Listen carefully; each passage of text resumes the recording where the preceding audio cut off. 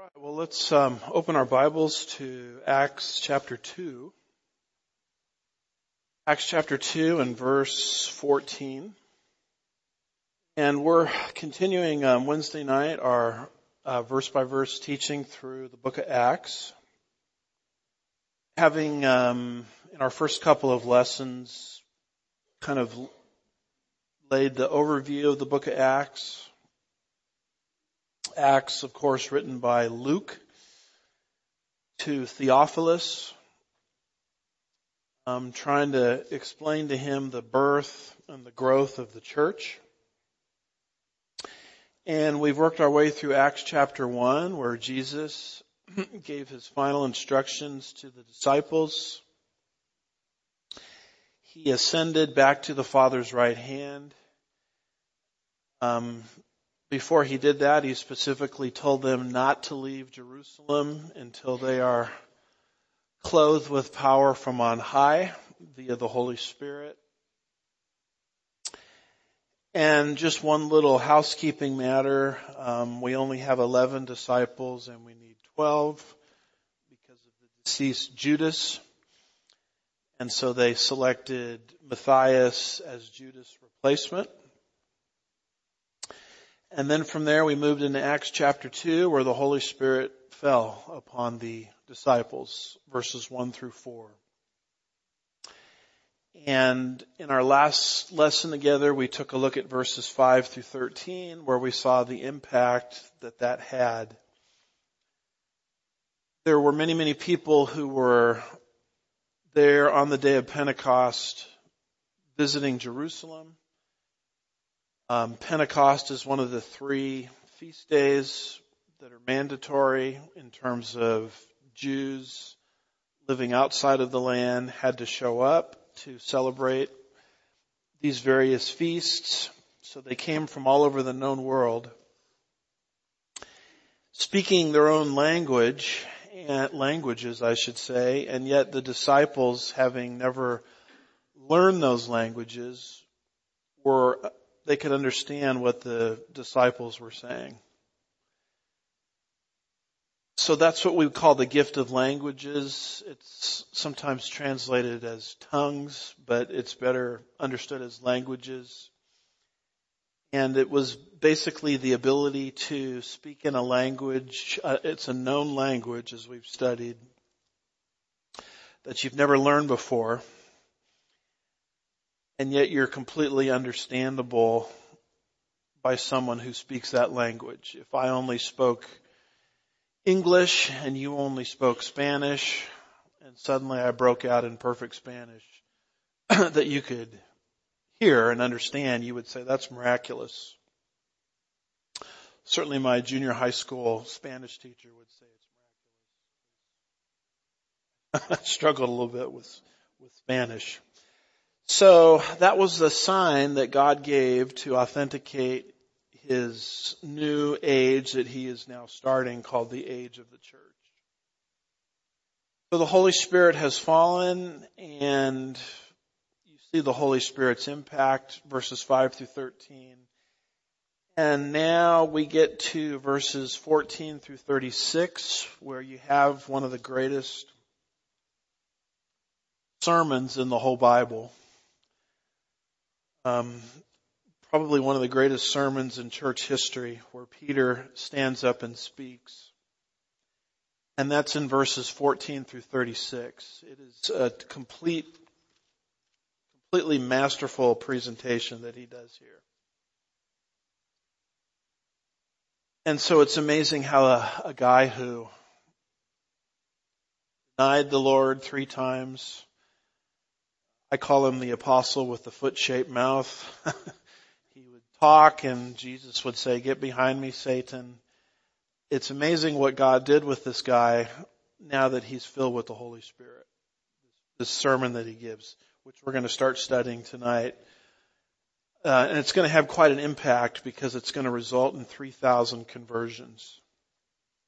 So the church is going to jump from 12 to 120, because there was 120 in the upper room, to 3,000.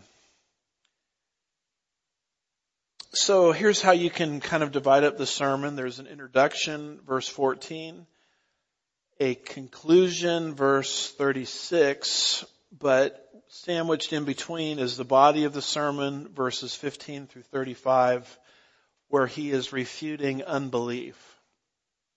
Because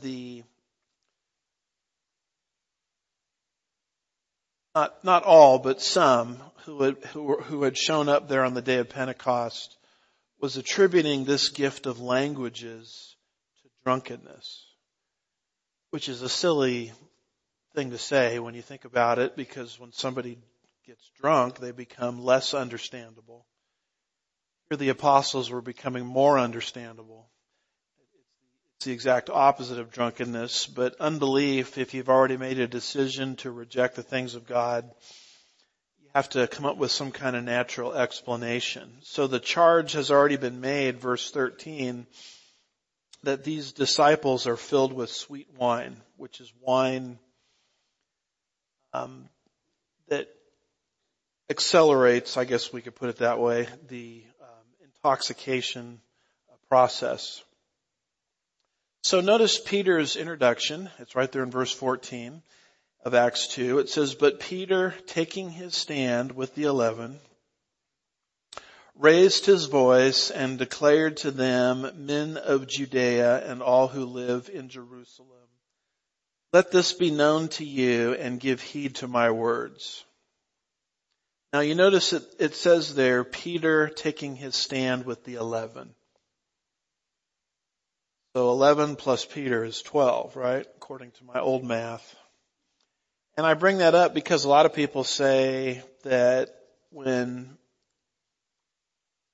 the church replaced Matthias with the vacated position of Judas, that they made an error. And had the church just waited, they could have had Paul, who's going to be converted in Acts 9. So there's a mindset out there that the church goofed up and they shouldn't have put Matthias into the fold. When we were in that chapter, Acts chapter 1, I tried to give you the pros and cons of that argument, but I'm of the persuasion that there was no mistake made. The foundation of the church is perfect, starting on the foundation of the 12. The apostles are the foundations of the church, Ephesians 2 verse 20. And you'll notice there it says Peter plus the 11. It doesn't say Peter plus the 10 and Matthias was a mistake. It always holds up the 12 with reverence. So we kind of talked through that when we were in Acts chapter 1. And you'll notice who's speaking here, this guy named Peter. And as I mentioned before, Peter messed up a lot of things. Not the least of which is denying the Lord 3 times in the Gospels. And yet, who does the Lord select to preach this opening sermon on the day of Pentecost but none other than the Apostle Peter? Which shows you the depth and the breadth of the grace of God. Because a lot of people, if they've made a mistake in their life, or mistakes, even mistakes they've made before they were saved or mistakes they've made after they were saved. Boy, I blew this or I messed this up. I've got this in my background. God can never use me. We disqualify ourselves. Well, what do you do with Peter? I mean, Peter messed everything up. And yet he's the main man in Acts 1 through 10. Peter's the guy that stood up in Acts 1 to make the decision to find a replacement for Judas. It's Peter leading the way. Here's Peter giving the opening sermon on the day of Pentecost, which is an absolute literary masterpiece. And you're going to see Peter functioning this way through the first 10 chapters. If you don't have God's hand on Peter, you don't have the progress of the church at all in the book of Acts. And yet this is the guy that messed everything up so badly in the Gospels. So all of that to say, if you've made some kind of error in your life or mistakes, don't let the devil whisper in your ear that you're unusable. There's a verse that's rapidly becoming one of my favorites in the Bible. It's in Jonah chapter 3, verse 1. It says, "Now the word of the Lord came to Jonah the second time, saying," why did it come to him the second time? Because he messed everything up the first time. Chapters 1 and 2 is fleeing prophet. Chapter 1, God said go to Nineveh in the east. He went the opposite direction. He went west into Spain. Chapter 2 is the discipline prophet, where he was swallowed up in the belly of the fish. Chapter 3 is the preaching prophet, where he preached God's message to Nineveh after God got his attention. And then chapter 4 is the pouting prophet, because he was very successful in his ministry. The Ninevites repented, and he didn't want to see that. He wanted to see them destroyed. So it's kind of interesting that Jonah is that guy. The word of the Lord came to him a second time. That's kind of what's happening here to Peter. So God can restore people. God can actually use restored people. And I actually am of the persuasion that God delights in using such people, because they're the ones that are broken and understand their need for God. The person that's never made any real errors in his life or her life has a tendency to trust in their own abilities rather than God. Peter had to be brought to a point where he had to learn he couldn't trust in his own abilities. He was so confident that he would never deny the Lord. And on the third denial, the Bible says he went out and he wept bitterly. I think he's weeping because he's sort of in anguish over himself, and he's broken at that point. Now God can actually pick him up and use him. So that's what's happening here with Peter. And you remember what Jesus said to Peter in Matthew 16, verse 19. He said, "I will give you the keys of the kingdom of heaven. And whatever you bind on earth shall have been bound in heaven, and whatever you loose on earth shall have been loosed in heaven." So a key is something that you use to open. You open a door with a key. So Peter is actually going to open the door to people to enter the kingdom. He's going to lead the first Jews to Christ in the church age, Acts chapter 2. He is going to lead the first Gentiles to Christ in the church age, Acts chapter 10. And so very, very clearly he was using the keys of the kingdom that God gave him. And when we talk about the keys of the kingdom, we believe that the kingdom is yet future. The kingdom will manifest on the earth after the second advent at the end of the 7-year tribulation period, and will last for 1,000 years. And what Peter is doing by preaching the gospel is he's opening the door for people to become citizens of the kingdom that is yet to manifest itself on the earth. So that's what we are. We are, Matthew 13 verse 38, sons of the kingdom. Paul in the book of Galatians chapter 4 verse 7 says, "If a son, then an heir." So a son is an heir of something yet to come. And so when Jesus says you're going to be given the keys of the kingdom, he's talking about how he's going to open up entrance into the kingdom for people to become citizens of the kingdom. And they will actually enter the kingdom once it's established upon the earth yet future. See here who he's addressing. It's sort of interesting. He says, "Men of Judea and all who live in Jerusalem, let this be known to you and give heed to my words." Now there are people from all over the known world visiting Jerusalem on this particular feast day. I think Peter is addressing them, but his primary audience are the people in Israel and Judea, because he's going to make reference to Jesus Christ, who was a man attested to them by signs and wonders, whom the nation turned over to Rome for execution, who rose from the dead. And so he's primarily talking to people that were there to see the ministry of Jesus and the betrayal of Jesus by the Jewish nation. The people that are coming from out of town really didn't know anything about Jesus. They were devout men. We saw that there, I think, in verse 5. It says devout men. They were people that were what we would call Old Testament type saints. They understood from Hebrew Bible that a Messiah was coming, but because they, this is pre-internet, if you can imagine that. I was with my daughter in one of the Houston airports here, and there was a payphone. I noticed this a few years back, but she was just staring at this payphone.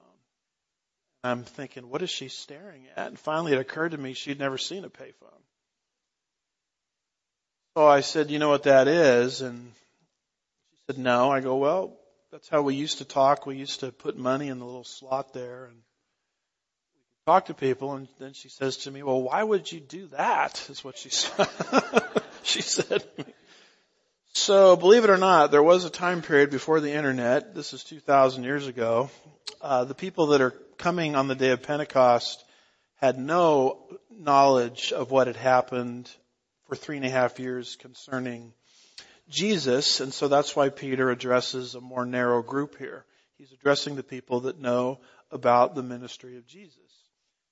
Because he's going to make a point that the Jewish nation got it wrong in rejecting Jesus, and you people need to repent. You need to change your mind about who Jesus is. You should not go along with the mindset of the Jewish nation.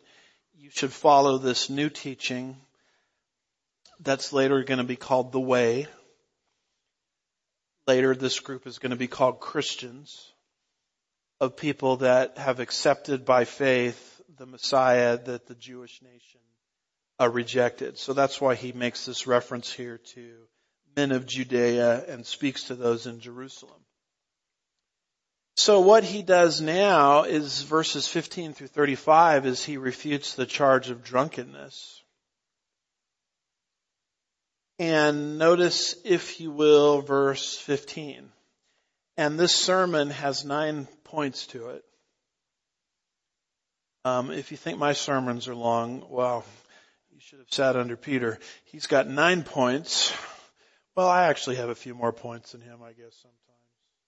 But it's such a masterpiece, I can't just rush through it. This is amazing what he says here. The way he weaves together these Old Testament passages, the result that happens with the about 3,000 conversions. And it's not bad for a guy that they called later on in the book of Acts an ignorant and unlearned fisherman. That's what kind of stumbled the religious leaders, the Sadducees. How do you know all this stuff, having never studied at our formal institutions? And the answer is, it's the Holy Spirit. This is what the Holy Spirit can do for somebody. I'm pro-education. I've had a lot of opportunities to receive education in my life. But education, at the end of the day, what it is it's a few loaves and a few fish. And you have to take those things and you have to deposit them into the hands of Jesus and let him multiply them. And so, education, the pursuit of it can be a wonderful thing, but really the dominant degree a person needs is the HS degree, the Holy Spirit degree. Education beyond that is just sort of icing on the cake. And so this ignorant, unlearned fisherman puts together this literary masterpiece. And the first thing he says here of 9 points, starting with point number 1, is, you know what? These people can't be drunk because it's 9 o'clock in the morning. So look at what he says there in verse 15. He says, "For these men are not drunk as you suppose, for it is only the third hour of the day," which most believe would be 9 a.m.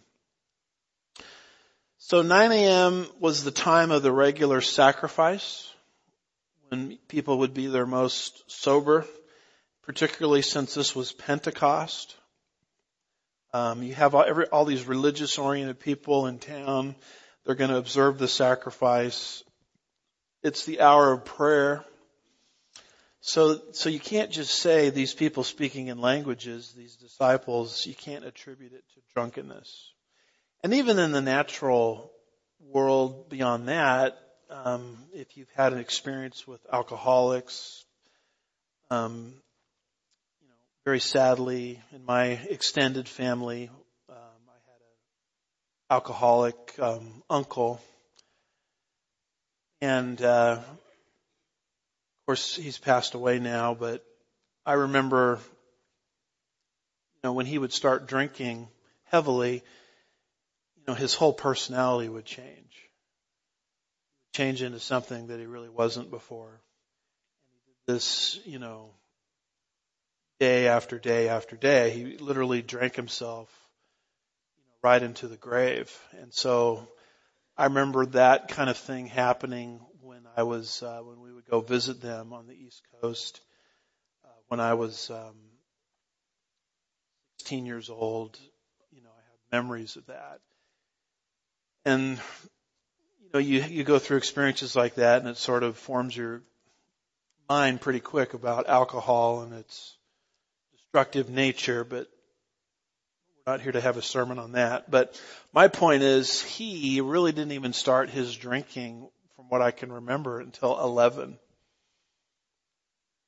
I never remember him drinking in the morning. He would start drinking about 11, and then by 2 to 3 o'clock, he was a completely different person. So Peter's point is, it's just too early in the morning for drunkenness. So you can't just say these languages these disciples are speaking in, you can't just attribute that to drunkenness. The second part of his sermon there, and it's in verses 16 through 21, is his use of Joel 2, verses 28 through 32. So let's read that. Verse 16. "But this is what was spoken of through the prophet Joel. It shall be that in the last days, God says, that I will pour forth of my Spirit on all mankind. And your sons and your daughters shall prophesy, and your young men shall see visions, and your old men shall dream dreams. Even on my bond slaves, both men and women, I will in those days pour forth my Spirit, and they shall prophesy. I will grant wonders in the sky above and signs on the earth below, blood and fire and vapor and smoke. The sun will be turned into darkness, the moon into blood before the great and glorious day of the Lord. Before the great and glorious day of the Lord shall come. And it shall be that everyone who calls on the name of the Lord shall be saved." All right. Controversy alert right here.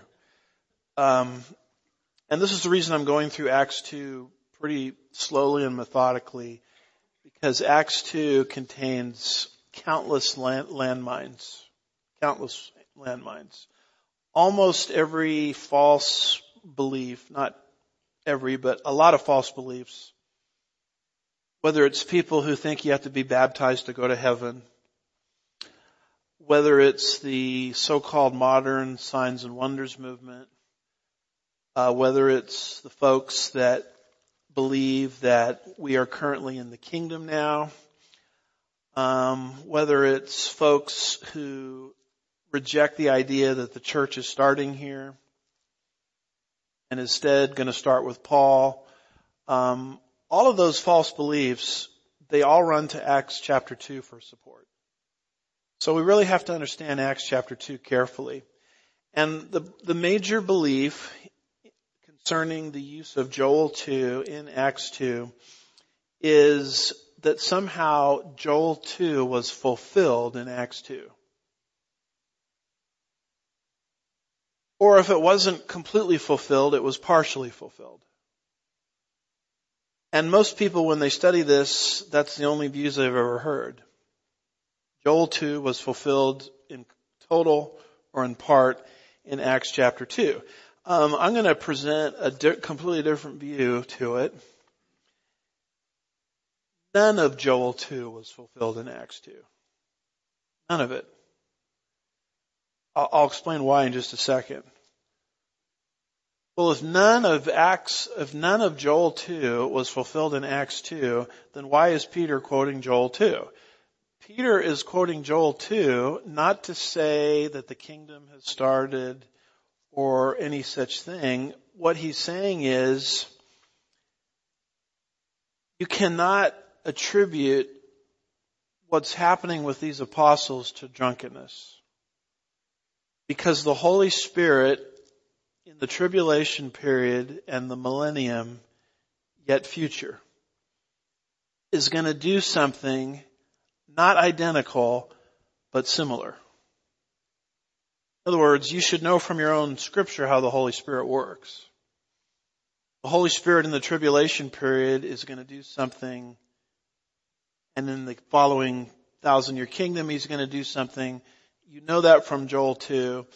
And the Holy Spirit is doing something not identically right now, but very, very similarly. So he's reasoning by way of analogy rather than fulfillment. So that's the view. And at this point, I'm not really asking for agreement. I'm just asking for understanding.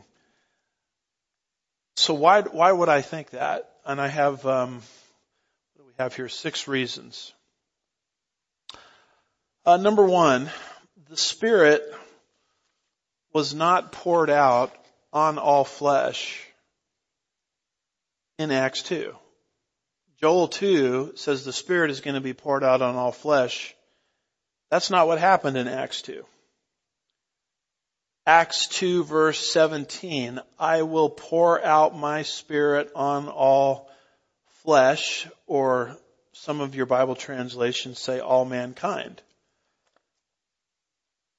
That did not happen in Acts 2. In fact, the Holy Spirit wasn't even poured out on the whole nation. In fact, the nation of Israel, 40 years down the road, is going to go into discipline for unbelief. So Israel wasn't converted in Acts 2. Certainly all of flesh was not converted in Acts 2. How many people were actually converted in Acts 2? Well, verse 41 says 3,000 people. It's a lot of people, praise God for that. But Josephus says there could have been as high as 1 million people in Jerusalem at this time. If I have my Josephus quote, a Jewish historian who wrote around the time of Christ. So, this is people groups visiting the nation of Israel from different parts of the world. A lot of people. But of all of those people that were visiting, and they had to be there on the day of Pentecost, you only have 3,000 that were saved. Or it doesn't even say 3,000, does it? It's about 3,000. So maybe a little less than 3,000, maybe a little more, but that is not all flesh. The Joel 2 passage is very clear that when Joel 2 is fulfilled, the Spirit is going to be poured out on all flesh. Number 2, there are a lot of Joel 2 predictions, and you may have noticed this as we were reading through it. There are a lot of Joel 2 predictions that never happened in Acts 2. For example, Joel says when his prophecy is fulfilled, there's going to be blood and fire and vapor of smoke. Did you read about any blood, fire and vapor of smoke in Acts 2. No. Joel says that when his prophecy is fulfilled, the sun will be turned into darkness and the moon into blood. Did that happen in Acts 2 when you read through it? No, it did not. Acts 2 says, your sons and your daughters shall prophesy. Now, this, when I was a teacher at the local Bible college, it was always a little awkward because you had a lot of people in the Bible college, females, that were there to be preachers. And I was of the persuasion that the Bible does not assign the office of what we would call senior pastor to a female. 1 Timothy chapter 2 verses 11 through 14. Now, I, as you can tell, I made a lot of friends over at that school, right? And so the verse they would always go to is right here in Acts 2 where it says, your sons and your daughters shall prophesy. And they thought that was a justification for female, preachers in the church today. And I notice this also, that a lot of churches are kind of moving to this co-pastor thing, where it's the man and his wife, and they're kind of called co-pastors, and the man will sort of back up and his wife will come up and preach, and supposedly that's okay because she's under the covering of her husband and all of these kinds of things. I don't think the Word of God teaches any such concept. And it's always disappointing to my students when I would talk this way. Because I'm getting my theology for the church from the pastoral letters. They're written to pastors, so it should take some kind of priority. And Paul in 1 Timothy 2, 11 through 14 is, I think, crystal clear on the subject. Now, when you talk like this, you have to give counterbalancing statements, because when people hear this, they think, well, God doesn't want to use women. And that's just silly. God uses women all the way through the Bible. In fact, if you don't believe me, go to Constable's online notes, soniclight.com. He's got an appendix at the end of his 1 Timothy notes. He lists there from Genesis to Revelation, every time in the Bible God uses a woman for something. And you read through the list and it's overwhelming. God uses women all of the time. The discussion isn't, can God use a woman? The issue is the office of preaching over a church. Is that a place for a woman? Paul says it is not. Now, when I would talk like this, my students would always go here to Acts 2, where it says, your sons and your daughters, female, shall prophesy. And they were very disappointed when I began to teach the analogical view. See, they all thought that Joel 2 is fulfilled in Acts 2. That was their basis for female preachers. And I would say Joel 2 is not fulfilled in Acts 2.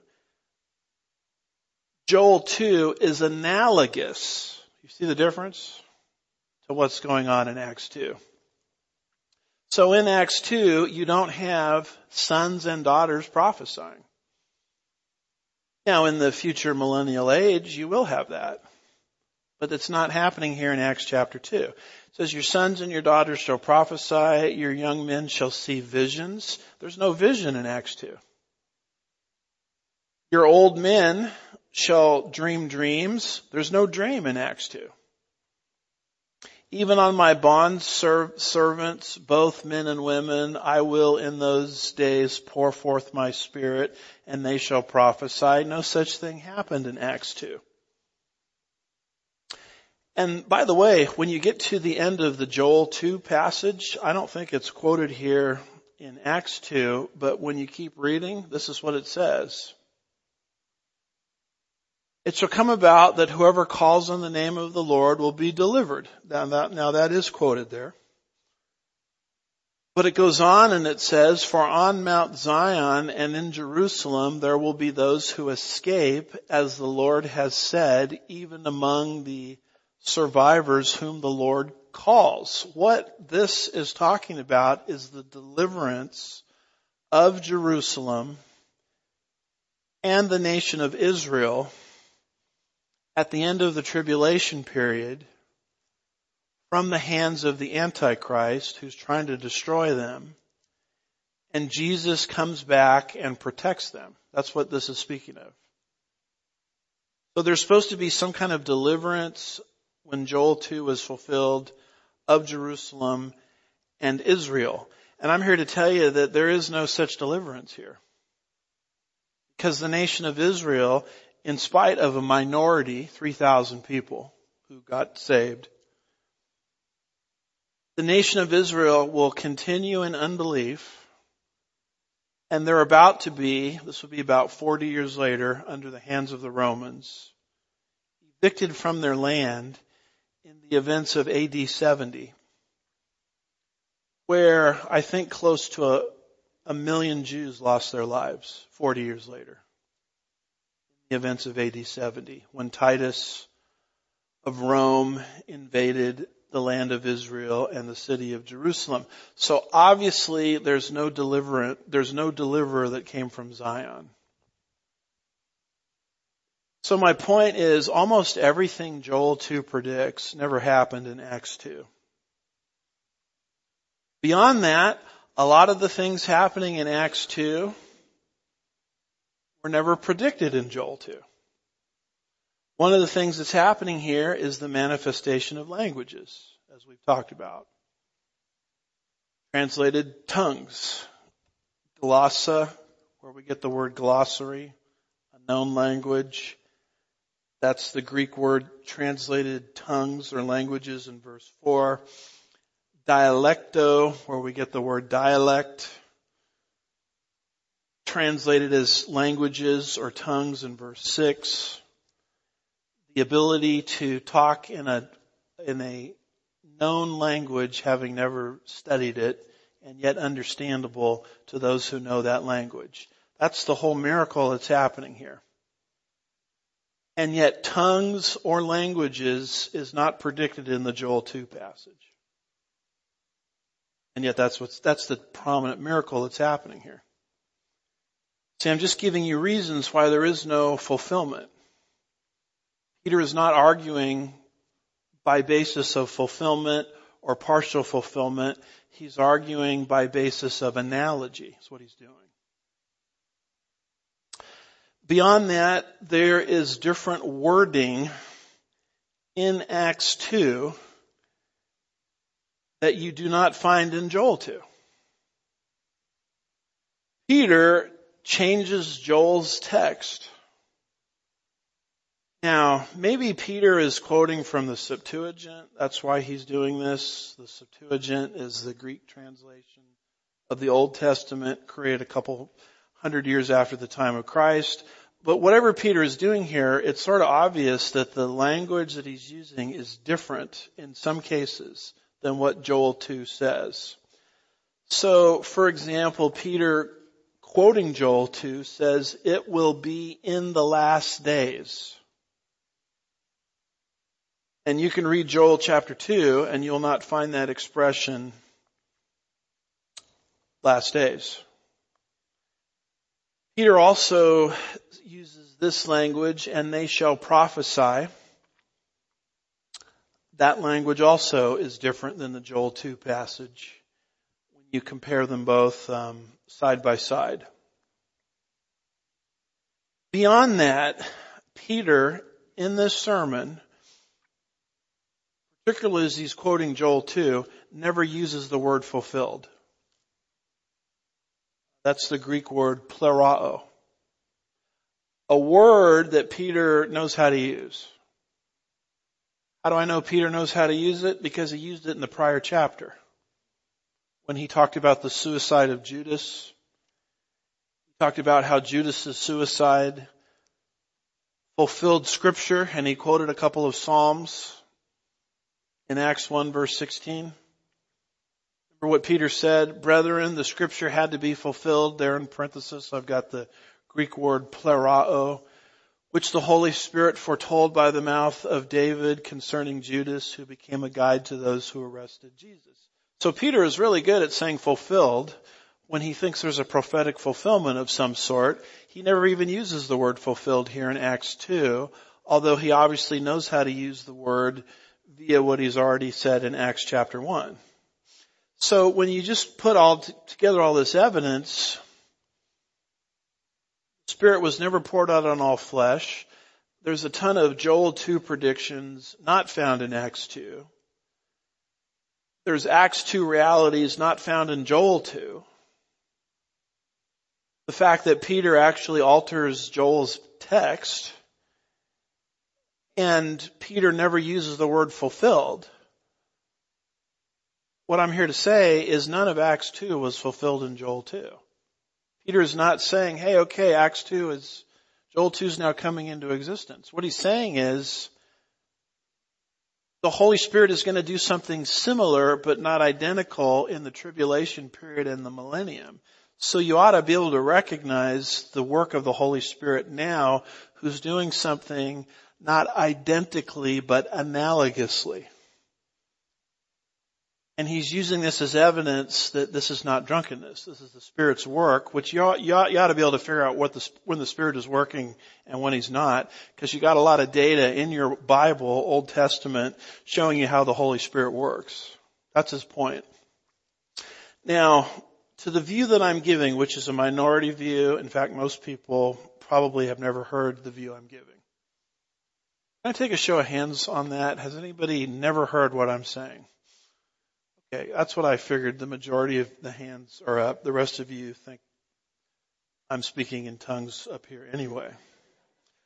But the counter argument that's used is the expression, this is that. So when you go back to verse 16, Peter says, this, tongues, is that, or what, was spoken through Joel. And so people see this expression, this is that, and they think Peter is saying Joel 2 is fulfilled in Acts 2. The Greek expression, this is that, is toto estin to, and people think that means fulfillment.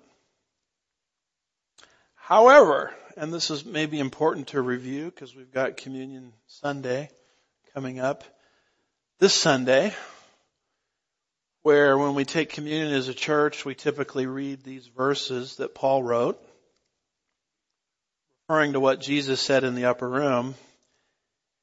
And when he had given thanks, he broke it and said, this is my body. This is that.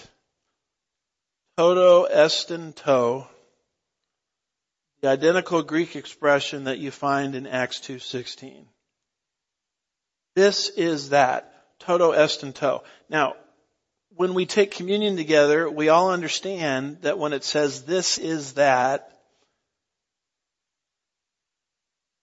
the elements that we're taking are not the identical body and blood of Jesus. Which means our view is very different than what you find in Roman Catholicism concerning the Lord's table, where they practice something called transubstantiation, where they basically believe that when you partake of the cup, the bread and the cup, you're actually physically partaking of Christ's literal body and blood, which we reject as a doctrine because A, that would be cannibalism, right? And B, that would mean that every time we took communion together, Jesus would have to be re-crucified. The book of Hebrews says he's crucified how many times? One time, the word is hapax, once. So I was talking to one friend of mine who's sort of an apologist against the doctrines of Roman Catholicism, being an ex-Catholic, and he was talking about how one time the priest in the Roman Catholic Church dropped something dropped the elements and started to really panic because, that's Jesus rolling around there on the floor. So when it says toto est in to, we don't believe this is that in the sense that elements are Christ's body and blood. Because Paul says, do this in remembrance, quoting Christ, of me. In other words, the elements cause us to remember what Jesus did by way of analogy. When we look at the elements and take the elements and we understand the bread represents his body, which was sacrificed for us, the cup represents his blood, which was spilled in our behalf, as Protestant Christians, we don't take this is that to mean this equals Jesus' body and blood. So it's obvious toto est in to can mean an analogy. If we're not going to accept that, then we're into Roman Catholicism and their understanding of the Eucharist and communion. What I'm saying is this identical expression, toto est in to, is exactly what Peter uses in Acts 2 verse 16. Yeah, he says this is that. But it's very well understood that this is that can be used analogously. So that's the answer to the argument that this has to be a fulfillment of Joel 2 because it says this is that.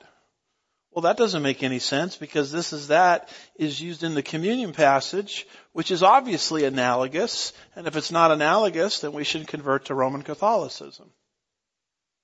So when you put all this data together and then you look at their key objection, you start to see that none of Joel 2 was fulfilled in Acts 2. Disappointing, I know, to those where it says your sons and daughters will prophesy as a license that we should have women preachers. That's why there's this push to get this to be a fulfillment, but there is no fulfillment. It's an analogy. So with all of that being said, he completes the quotation of Joel 2, and then he moves to part 3 of the sermon where he talks about the miracles of Jesus. Notice what he says in verse 22. Men of Israel, listen to these words. Jesus the Nazarene, a man attested to you by God with miracles and wonders and signs, which God performed through him in your midst, just as you yourselves know. So he makes reference here to Christ's miracles, wonders, and signs. Miracles deal with power. Wonders deal with awe. And signs, the Greek word there is semeion, deal with authentication. Jesus authenticated who he was through signs and wonders. In fact, that's the whole premise of John's gospel. John at the end of his gospel says, therefore many other signs, same Greek word, semeion. Jesus also performed in the presence of his disciples, which are not written in this book. But these have been written so that you might believe that Jesus is the Christ, the Son of God, and that by believing you may have life in his name. John says, I'm going to give you a book of signs that Jesus performed when he was on the earth. John highlights 7 signs. The first one is the water to wine at Cana of Galilee. The 7th one is the raising of Lazarus from the dead. When Jesus himself resurrects from the dead, I guess that would be sign number 8. And then at the very end of John's gospel, the disciples are out there fishing all night, not having caught anything. And Jesus in his resurrected body appears to them and says, just throw your net on the other side of the boat. Imagine how insulting that was to hear that. Lord, we're the professionals.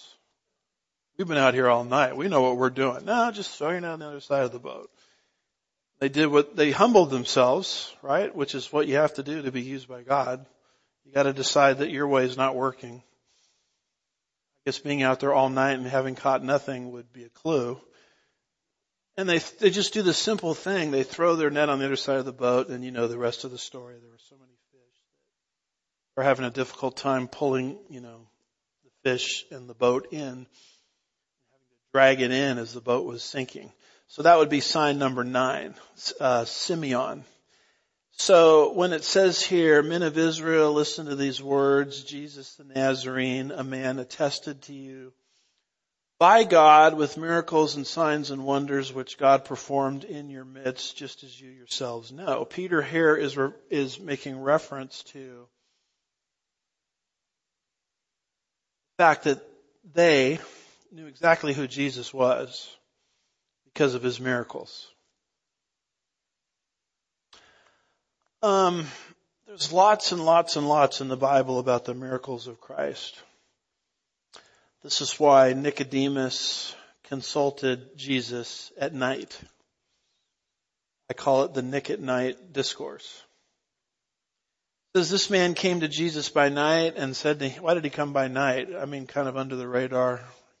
He didn't want the other leaders to know that he was even investigating the things of Jesus.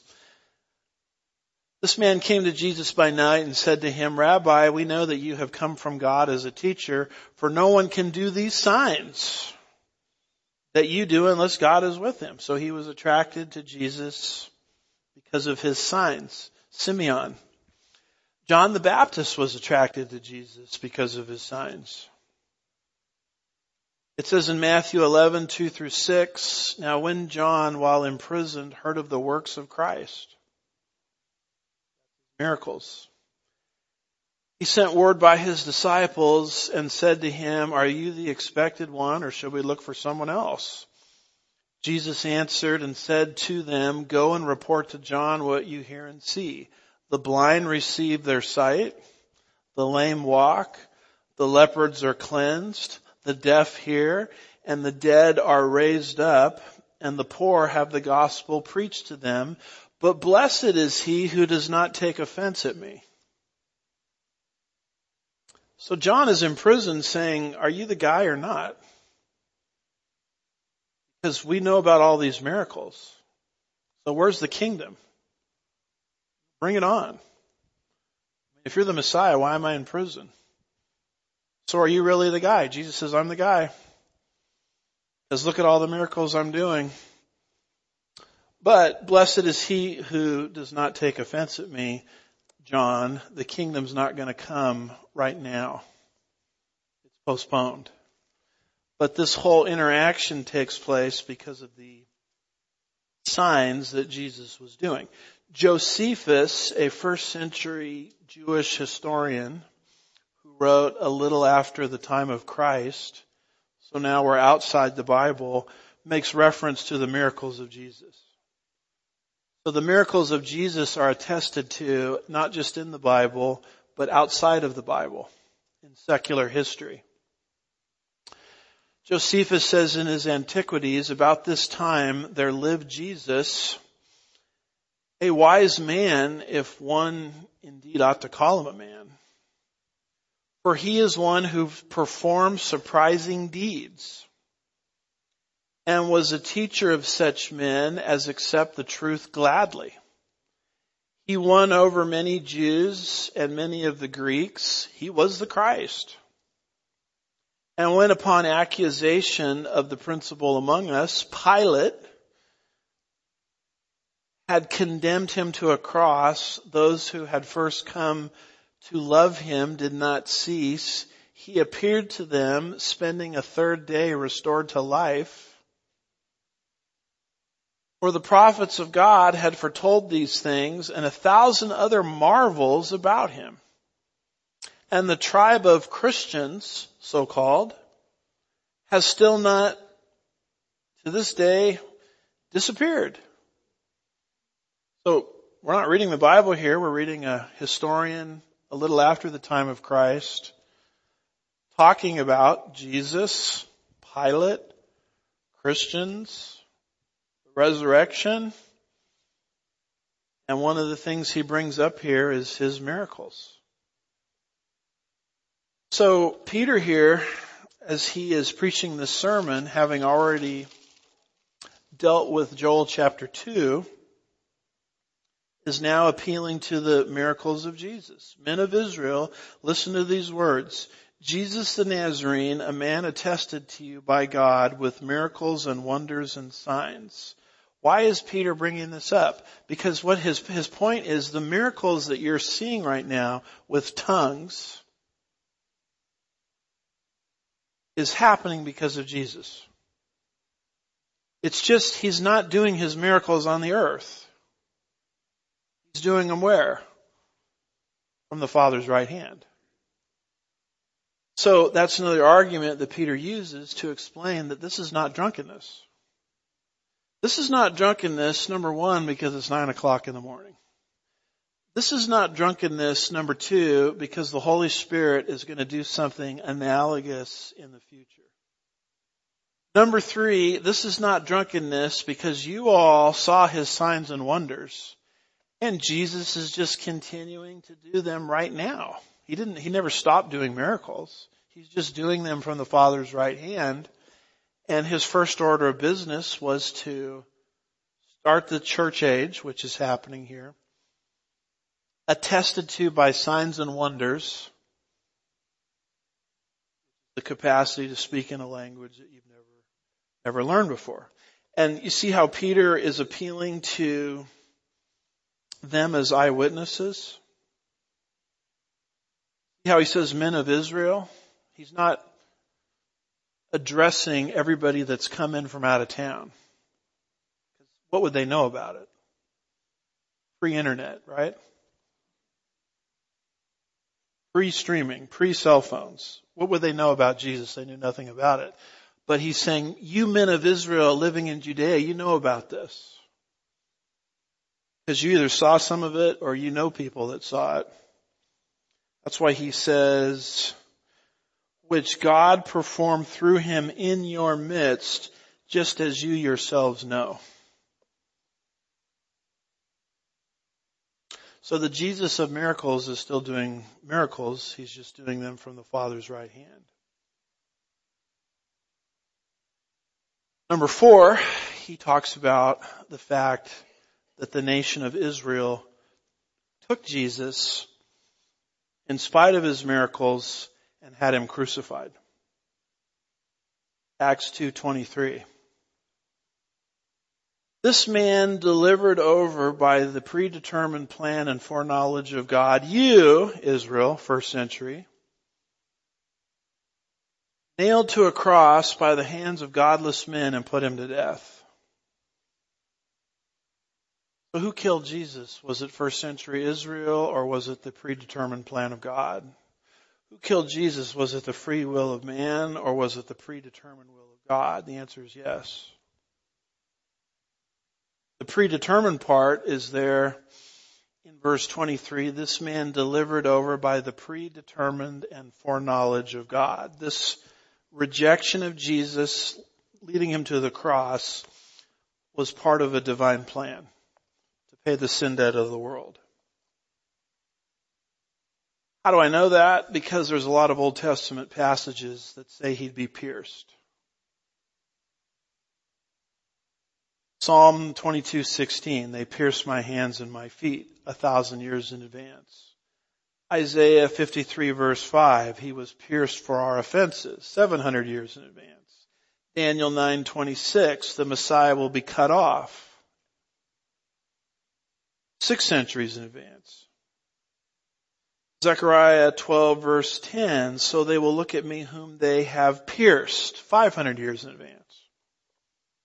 So when Jesus was rejected and escorted to Rome for execution, it was a fulfillment of a predetermined plan of God. Yet, God used the free will of the Christ rejectors. Because the rest of the verse says, you nailed him to a cross. You made a decision nationally. So it is an interesting thing that God can take the free will choices of his enemies and use them to fulfill his word. That's an amazing truth in the Bible. Would you not agree? By the way, one fast thing, and we'll stop here with verse 23, but one fast thing I want to bring up is when it says you, referring to Israel, nailed him to a cross, people say, and in an anti-Semitic way, in Christianity for the last 2,000 years, that the Jews are the Christ killers.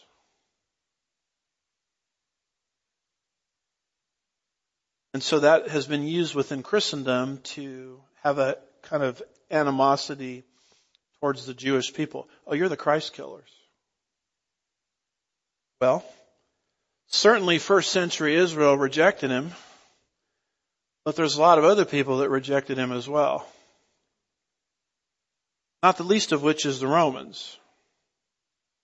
Because Jesus in Luke 18:32 of his death says he will be handed over to the Gentiles. If you're going to call the Jews the Christ killers, you got to call the Gentiles the Christ killers. And by the way, Jesus died for the whole world. For God so loved the world that he gave his only begotten Son. Why did he die? Because of my sin and your sin. So we're Christ killers too, right?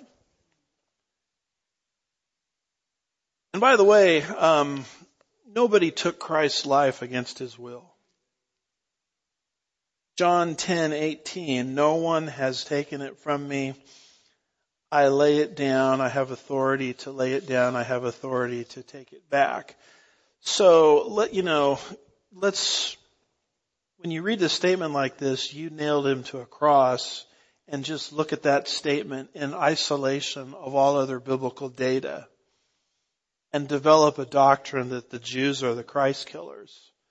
That's out of balance. Certainly they played a role, but they did not play the only role. There's a lot of other culprits involved as well, including ourselves, because he died for the sins of the world. So this is not drunkenness because it's too early in the morning. This is not drunkenness because the Holy Spirit, albeit Joel 2, is going to do something analogously in the future. This is not drunkenness because Jesus is a man of signs and wonders. He's just doing more right now at the Father's right hand. That's what you attribute the tongues and languages to. But what happened to him is he was crucified. And then Peter will go on and explain, as we'll see next week, resurrected, ascended to the Father's right hand. He's entered his high priestly ministry after the order of Melchizedek, book of Hebrews.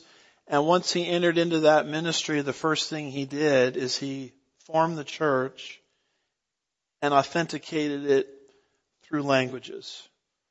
So that's the source of these tongues. It has nothing to do with drunkenness. So we're only halfway through, not even halfway through the sermon. This, as you're going to see, it's going to get better and better and better. So praise the Lord. Let's pray. Father, we're grateful for your truth, grateful for your word, grateful for the record that you preserve for us. Help us to handle your word correctly in these last days. We'll be careful to give you all the praise and the glory. We ask these things in Jesus' name. God's people said, amen. If you got to take off and collect your young ones, this will be a good time to do that.